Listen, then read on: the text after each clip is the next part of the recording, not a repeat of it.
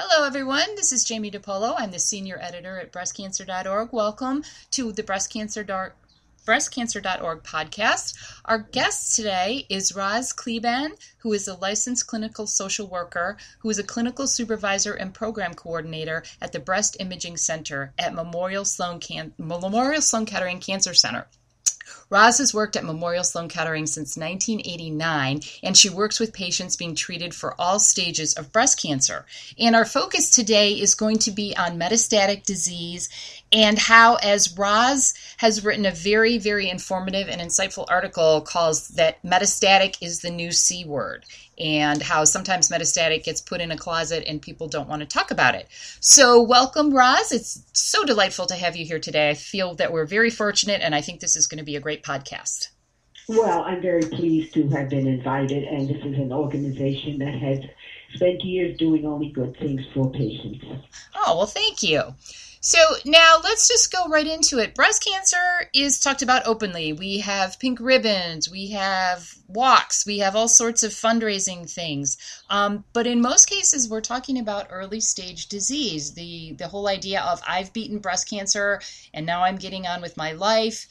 And metastatic disease that, people who are living with cancer but are refusing to be beaten by it, for them it's a chronic condition. It still seems to be very much in the closet. And is that fear or what's going on there? Well, for most of my career, it has become apparent to me that when Betty Ford came out of the closet and Happy Rockefeller, they did a tremendous amount for breast cancer all around, and it became no longer something that people whispered and were frightened of. It's a disease that they could beat, they could win, and as 25 years ago, as I was doing it, I saw that very clearly there's this population of people that are sort of hushed and shushed and is never talked about. And so you ask, is that fear? I would think that that's fear, and certainly when it comes to raising money, what you want is to spread a rosy picture of look what we can do and look what we can achieve and conquer. But by excluding this population, you do a disservice to those people struggling with that illness, and you do a disservice to everybody. Having breast cancer is not a race and a picnic and a fun afternoon, as it is unfortunately sometimes portrayed, but it is a whole continuum of what can happen to somebody. And so, yes, I certainly think it's fear. It's not looking on the better side of breast cancer. It just, however, is real, and it's only the humane, realistic thing to do is to acknowledge this population. I think also if we bring this group into the public's eye, I think it will go a long way to reduce some of the fear, because women who are diagnosed with this feel that it's an instant death sentence. I see people being diagnosed and they're wondering if they'll make it to Christmas. Will they see their daughter get married? The truth is that we have a lot of women, a lot of patients living a very long time with this illness because of the improvements in treatment. Certainly for that HER2 population, there has been an enormous step forward. One of the doctors here at Sloan calls Herceptin a real game changer. So with knowledge comes power, and people will understand that this is not a death sentence. Right, and metastatic is not the end of hope. I mean, it is right. I think that we look at hope only in one way. What is hope? Hope is for cure, and hope is for long life. And like everything else, the concept of hope is very complex. And there's hope for all kinds of things. And perhaps we would all be better served by looking at things in the immediate time now as opposed to the future. So hope is to, finish a project. Hope is to get the degree that you had always wanted. Hope is to improve a relationship that was meaningful and dear to you. So there is hope in all realms of our life. Hope to improve communication with friends and relatives. It's not just one thing. I think if we got to know the metastatic population, their continued lives is just a very picture of hope. Okay. And this population, I think you said this, is growing because as treatments have gotten better, more and more women and men are living with metastatic disease, and it's a chronic condition. It's like diabetes, it's like arthritis. It's something that you have, but it's being treated, and you're going to continue to be treated.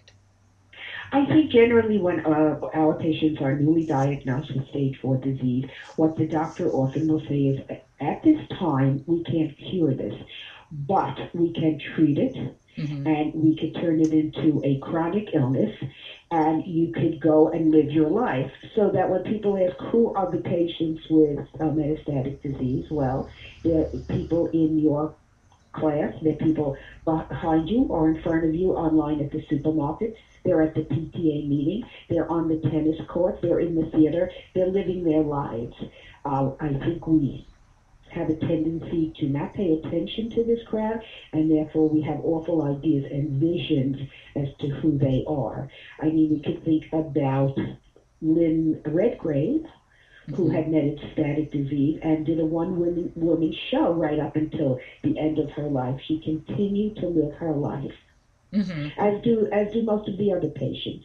Sure, absolutely. And how do we work to get that message out there? I mean, I know you're working very hard, but the rest of us, how do we do that? How do we get that message out there?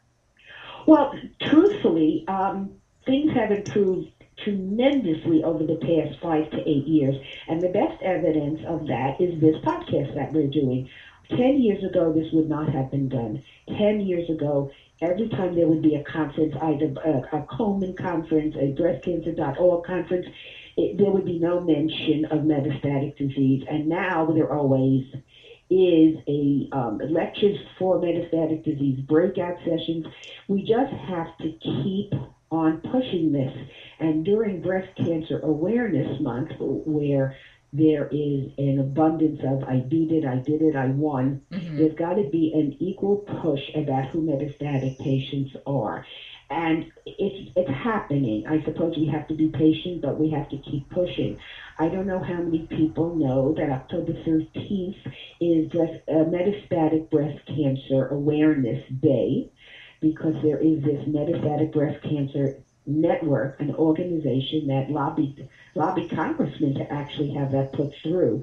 So the more publicity that we have, the more awareness that we have. Look how much we've learned about breast cancer just because of the awareness.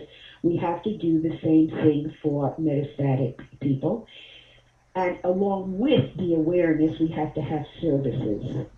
So because the tragedy is there's so much breast cancer, there are breast cancer support groups all over the place.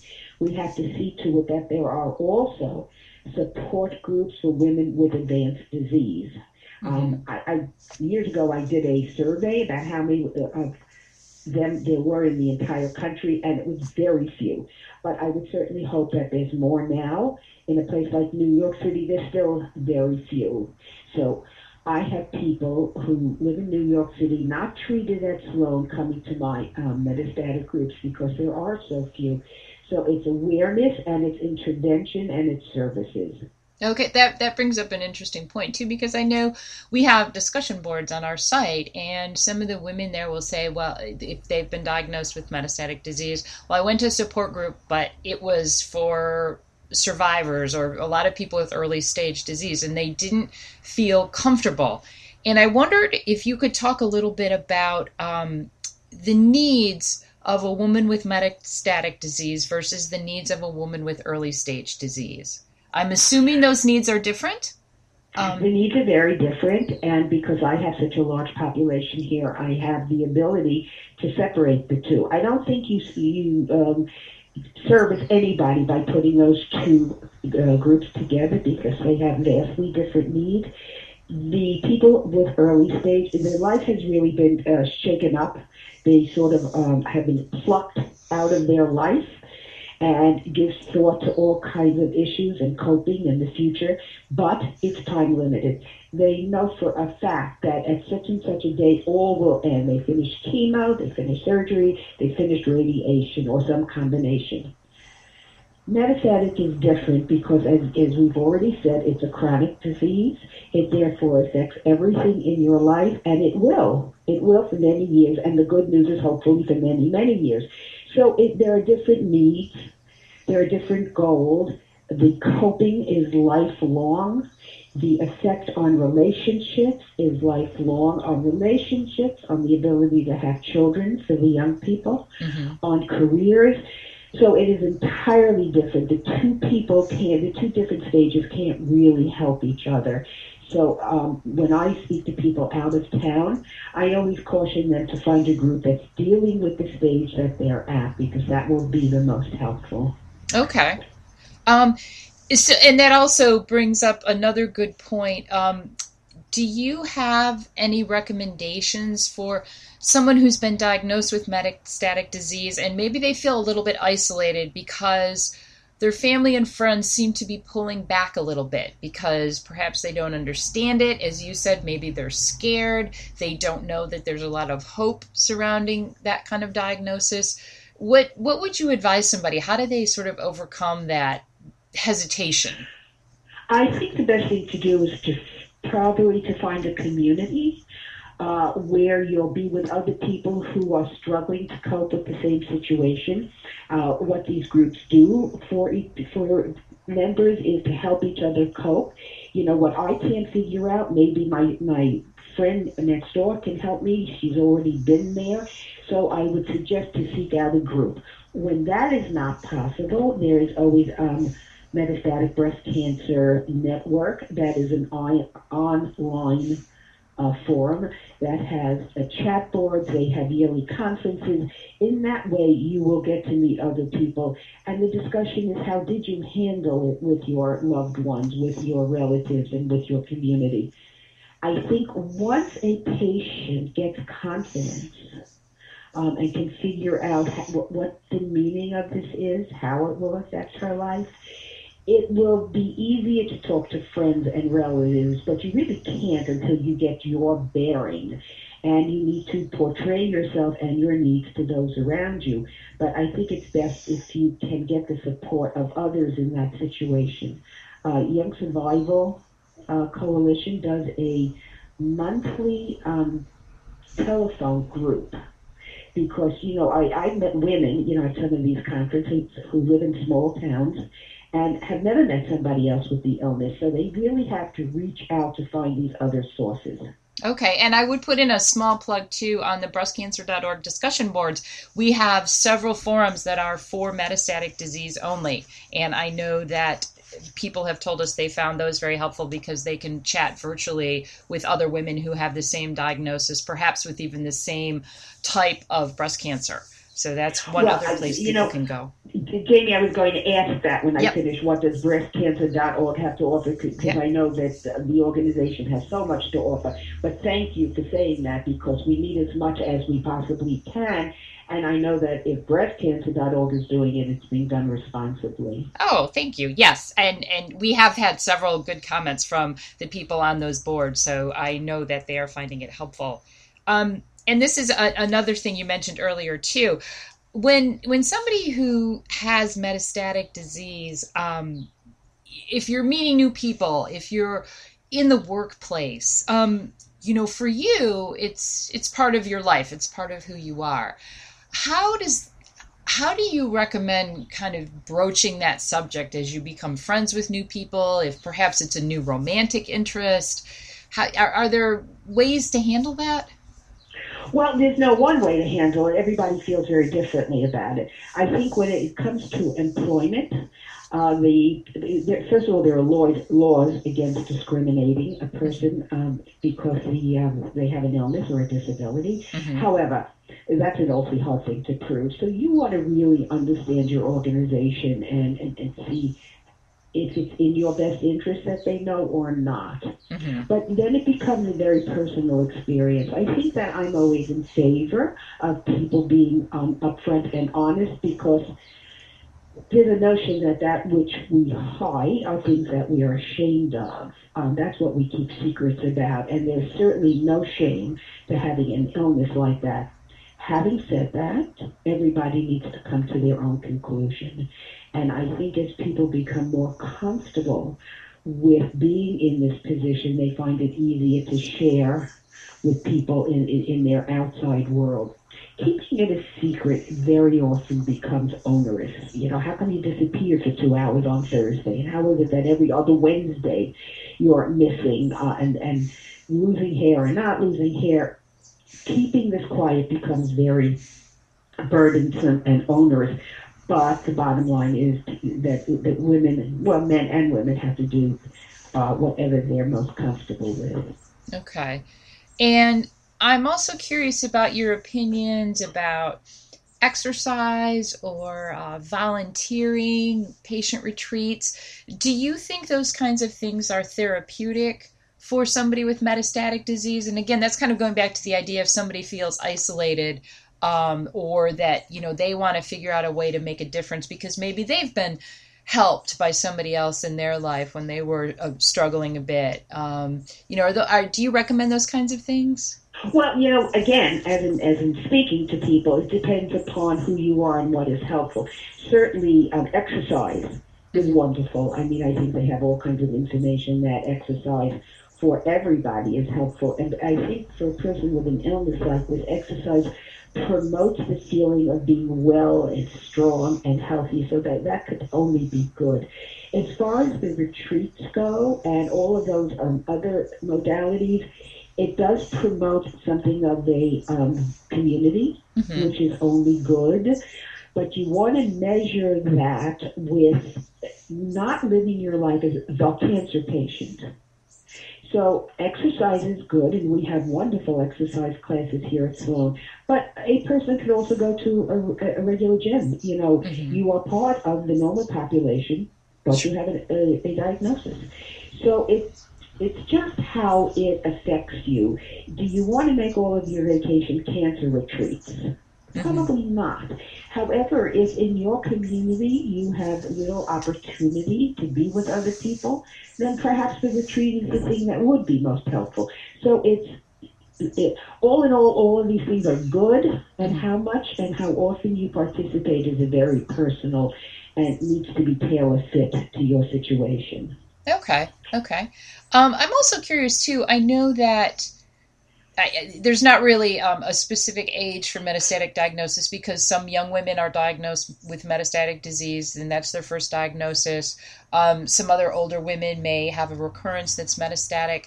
When you're setting up your support groups, is there any value to grouping people by age, or is there some other sort of common denominator that people find helpful and comforting and builds a sense of community faster or better? Well, I do find in this situation, unlike the early stage patient, in this situation I find age to be enormously important, so that I have two groups of patients, of advanced disease patients. One is the young people, and it's people. Everybody asks me, what's the age range? That's such a hard thing to answer. So what I'd like to say is 45 and under, but if I have a 50-year-old woman who has two children, ages 6, 9, and 11, she's more appropriate in the young people's group than in the older people's group. The issues are very different. When a 65-year-old is diagnosed with metastatic disease, she can continue whatever it is she's doing. She has most likely already had her children. At about that age, she probably already has grandchildren. Whether she's working or not, she most likely has achieved much in her profession. The young person, this gets them right at the time when they are doing more in their profession, when they're looking to rise up and to accomplish more. It gets them at the time when they're just beginning to have a family or beginning to think about having a family. And if they actually do have a family, then how does this fit in with raising, children ages 2, 3, 4, and 5, and how to include the children or not include? So major milestones of a person's life are much more affected when this hits a young person than an older person. So then I think it's necessary to keep the two groups separate because then we could deal with the pertinent issues for each group. Okay, that makes sense. I'm also curious too. Many people with illnesses use sites such as CaringBridge or blogs or other websites to keep their friends and loved ones up to date. Do you think this works for people with metastatic disease? Because it seems like it would just be ongoing, and maybe that's great. I don't know. I'm honestly curious if people find that helpful. Well, CaringBridge is a wonderful notion and idea, and I have seen that used very successfully for people who are really at the end stages of life. Okay. They're hospitalized or they're at home hospice and things are changing, and the family should not be bombarded with 20, 30 phone calls a day, and they could pass information off like that.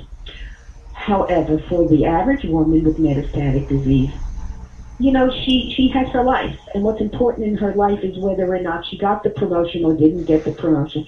Is she able to take the time to go on that trip that she wants to go on? That's the news that she should be spending time talking about. I think what I would like for people with advanced disease is more time spending on life and living, and less time spent on the nitty-gritty of the illness. Okay. I think that's the one of the good things about the support groups. You spend an hour and a half a week concentrating on this. You go to the doctor, you get your treatment. All the other time should be spent on how you define life. Okay. Whether that's going to the movies, playing bridge. That's very good advice. And I know you touched on this before about looking for support groups and how to find them.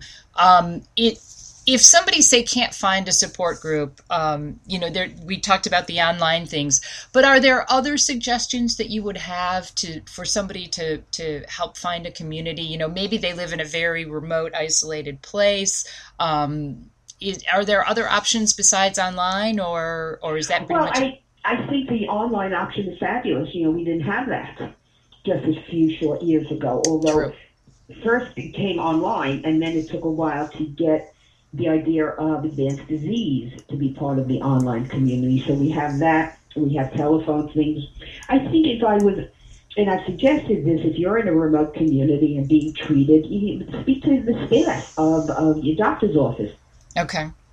I would think that you can't be the only patient that this doctor has who has metastatic disease, and sort of urge the community, the healthcare community of wherever you are, to try at least to put some people together.